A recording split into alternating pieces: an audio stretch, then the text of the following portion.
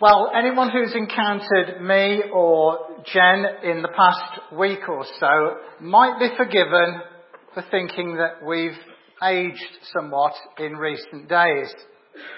And the answer may well be that we recently had our first experience of sole responsibility for our two little grandsons over what was a long 13-hour shift on a miserable wet day.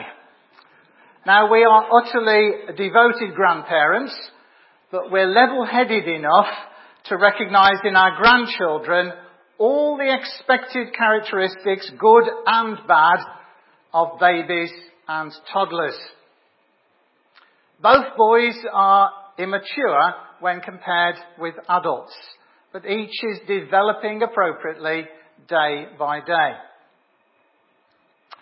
Now, as we continue to look at the messy church in Corinth, we see that one of their problems was that they were spiritually immature. So verse 1 of chapter 3, brothers and sisters, I could not address you as spiritual, but as worldly, mere infants in Christ. I gave you milk, not solid food, for you are not yet ready for it. Indeed, you're still not ready. We can readily see our grandsons' immaturity in their size and in their limited capabilities. And the Corinthians' spiritual immaturity was equally evident to Paul. And he spends chapter 3 analysing the nature of that immaturity. He identifies 4 ways in which they were going wrong. In verses 1 to 4, the issue was wrong diet. You're still worldly. But since there is jealousy and quarrelling among you, are you not worldly? Are you not acting like mere men? For when one says, I follow Paul, and another, I follow Apollos, are you not mere men? Now, in the first 4 verses of the chapter, Paul 4 times uses the word worldly to describe the Christians in Corinth. So what does he mean by this?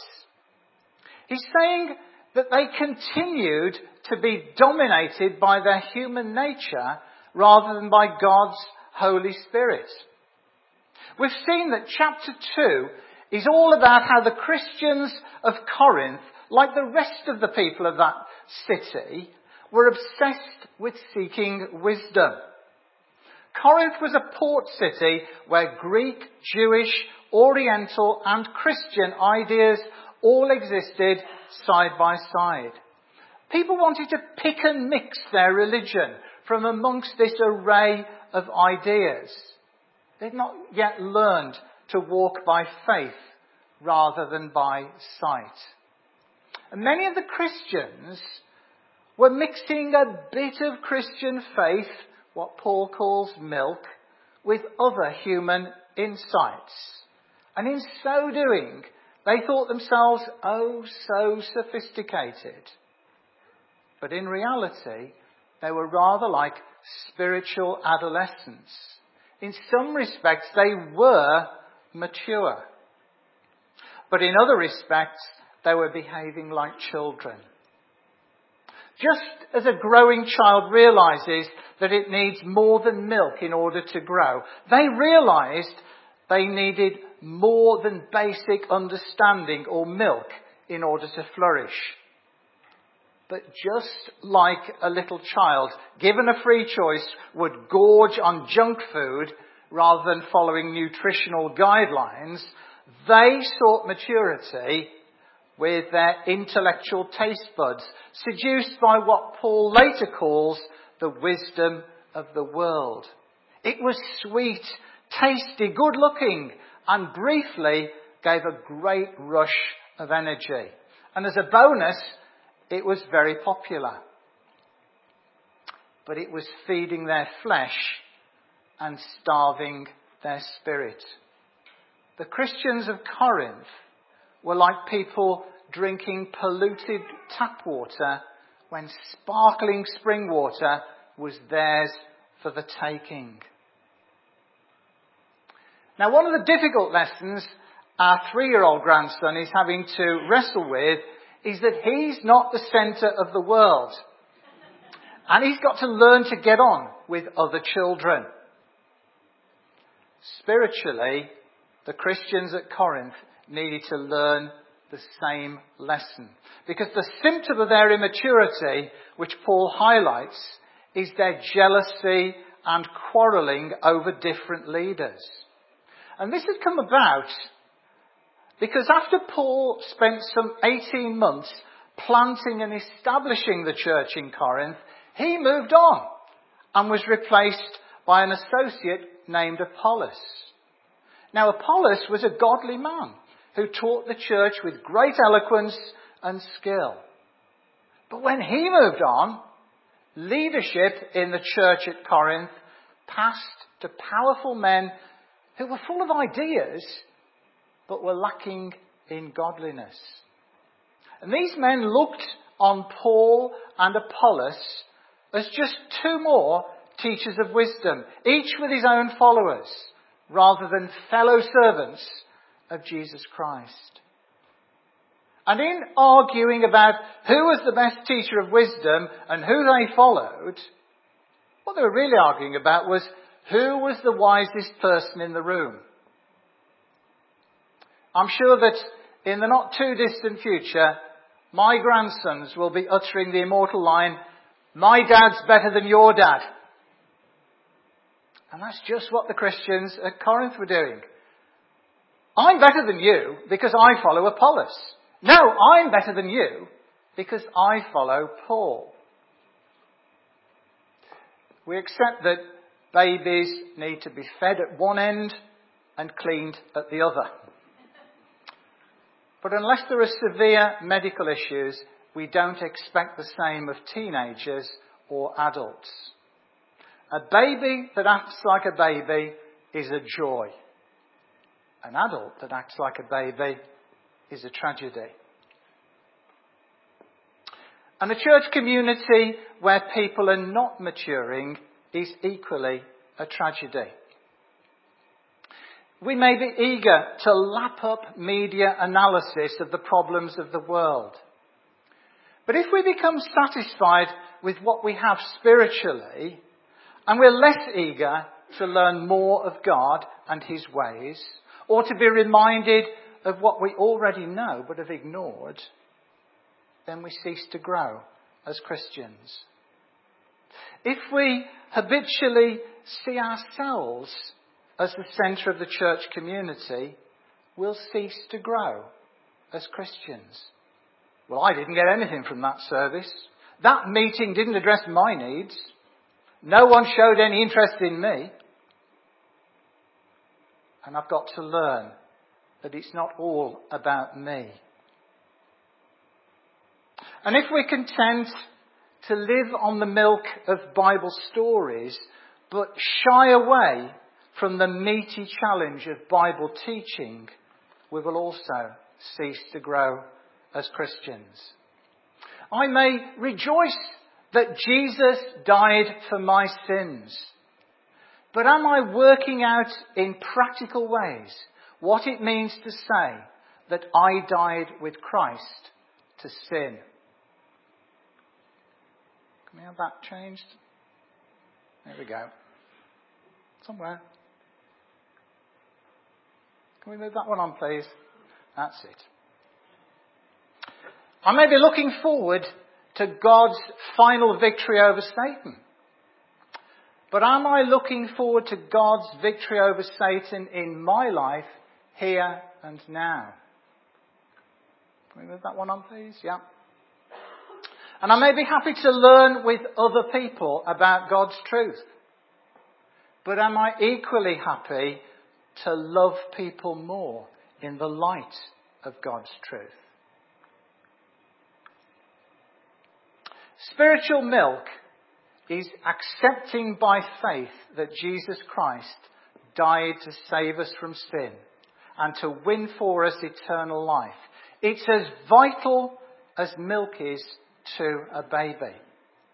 But spiritual meat is living out that salvation in our daily circumstances, being willing to be changed more and more into Christ's likeness, and seeking to keep ourselves spiritually healthy.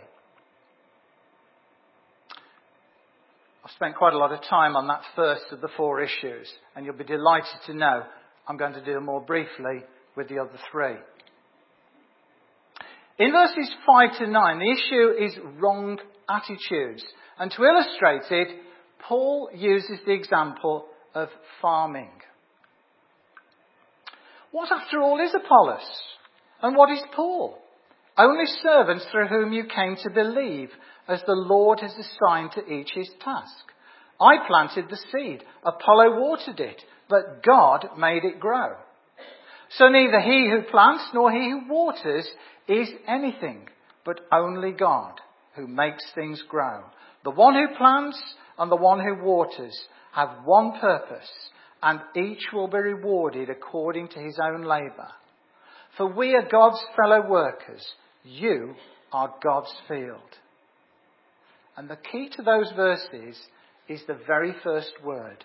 Paul doesn't ask, who is Apollos? Who is Paul? But rather, what is Apollos? What is Paul? And the answer he gives is not leaders to be exalted, but servants with different, albeit important, roles to play. John the Baptist understood this in the reading from John's Gospel. He explained to those who questioned him that his role was to serve Jesus, not to be his rival. In a church the size of this one, there are many people with different levels of leadership responsibility. We can learn from John the Baptist and Paul alike. Paul wasn't flattered that some Christians in Corinth were loyal to him, and he wasn't upset that some were following other leaders like Apollos. He and Apollos were one in God. And according to chapter 16, Paul urged Apollos to go to Corinth to sort out these problems.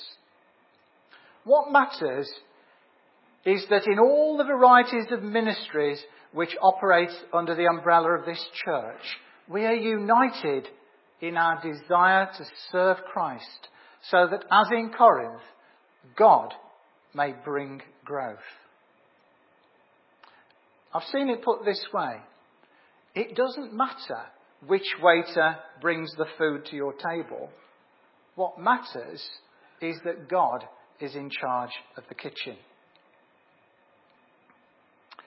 In the church at Corinth, we see spiritual immaturity illustrated by wrong diet and wrong attitudes. And then in verses 10 to 17, the issue is wrong materials. And to illustrate it, Paul uses the example of a building to describe the people of God. By the grace God has given me, I laid a foundation as an expert builder, and someone else is building on it. But each one should be careful how he builds. For no one can lay any foundation other than the one already laid, which is Jesus. If anyone builds on this foundation using gold, silver, costly stones, wood, hay or straw, their work will be shown for what it is, because the day will bring it to light. It will be revealed with fire, and the fire will test the quality of each person's work. If what they have built survives, they will receive their reward. If it is burned up, they will suffer loss. They themselves will be saved, but only as those escaping through the flames. Don't you know that you yourselves are God's temple and that God's Spirit lives in you? If anyone destroys God's temple, God will destroy them. For God's temple is sacred, and you are that temple. In Paul's picture language, he says, make sure you do God's work with materials which will withstand fire, gold, silver, and costly stones, rather than flimsy materials such as wood, hay, or straw. This would be a particularly vivid picture for the people of Corinth, because about 100 years earlier, the Romans had destroyed their city by fire. The message was for the church in Corinth as a whole. But notice how in verse 10, Paul says, each one should be careful how he builds. It's a message for each one of us as individuals. And of course, appearances can sometimes be deceptive. Our eldest son is a civil engineer working on major construction projects in London. A few years ago, he was working on a project near Trafalgar Square, where the facade of a substantial 18th century building was being retained while the building itself was demolished and replaced by state-of-the-art apartments. And one day, as they were demolishing one of the side walls, a young woman came out from the shop in the next building. It turned out that these two apparently substantial buildings shared a single-layer brick wall built on flimsy foundations. And the demolition crew had broken through into the shop's storeroom. Cue hasty revision of architect's plans. We've seen that the Corinthian Christians were trying to build on the foundation of their loyalty to human leaders rather than on God's power. What equivalent examples might Paul warn Christians in modern Britain about? What about a temptation to reinterpret or water down aspects of the Bible's message which seem foolish or unfair or unpalatable to our modern sophisticated minds? What about the temptation to blend the Christian gospel with other religious teaching, with the very real danger of emptying the cross and resurrection of Jesus of all its power? What about the temptation to build our faith on human thinking and human endeavour and simply tack on a bit of Christian morality to it? Or what about the temptation constantly to adapt the gospel to changing cultural trends and fads? Realistically, all our work for God, whether it's as individuals or as a church, will be of mixed quality because we are frail humans. But these verses should inspire us to take deep care how we serve God. For followers of Jesus Christ, says verse 15, salvation is secure. But we should regard seriously the scrutiny which our daily service as Christians will face from God. We're not playing games when we follow Christ. Each of us needs seriously to consider two questions. How has God gifted me for his service? And how can I use those gifts in his service? And in answering those questions, we must be careful not to delude ourselves. For example, in hearing Phil Young at last Monday's AGM, I was full of admiration as ever, both at his ability to manage money and to communicate clearly about financial issues. I might like to think that this is also my gifting. But I tell you, I'd be deluding myself. And if I had Phil's role, the church would very soon be in a financial mess. And heaven forbid that I should find myself as in verses 16 and 17, not building up God's people, but undermining them through gossip, slander, criticism, jealousy, backbiting, bitterness, or immorality. These were all problems in various of the 7 churches mentioned at the beginning of the book of Revelation. Those churches were in what is now Western Turkey.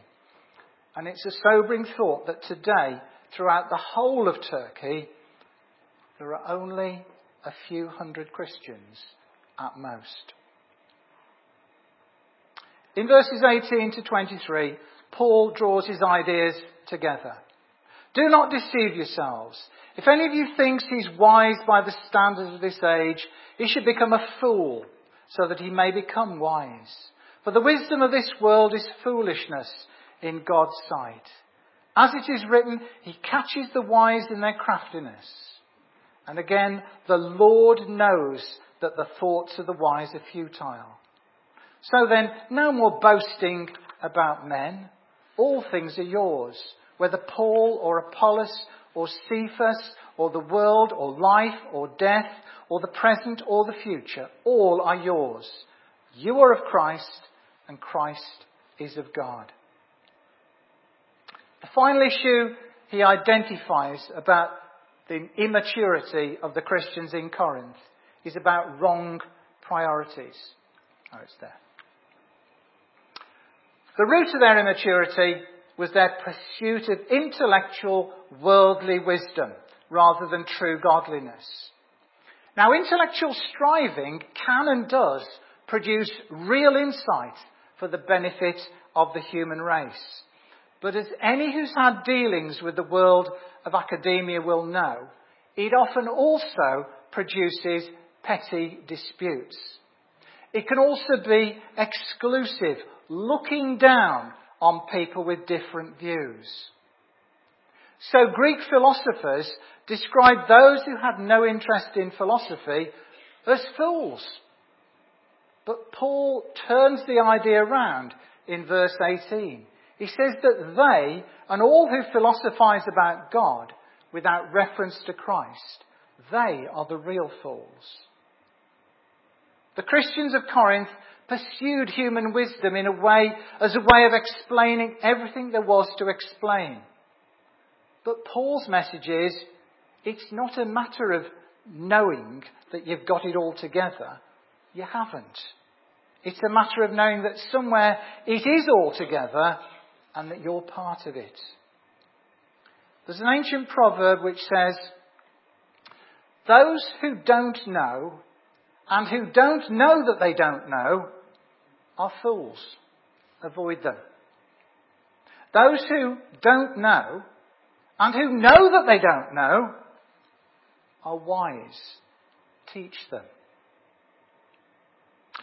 So in summary, the message of this chapter to the immature Christians of the messy church in Corinth is this. Take your eyes off other people. Keep your eyes on Christ and work with him in building his church. And Paul concludes in verse 23. All things are yours. In other words, as Christians, you are free. But you are of Christ. So with that freedom comes responsibility.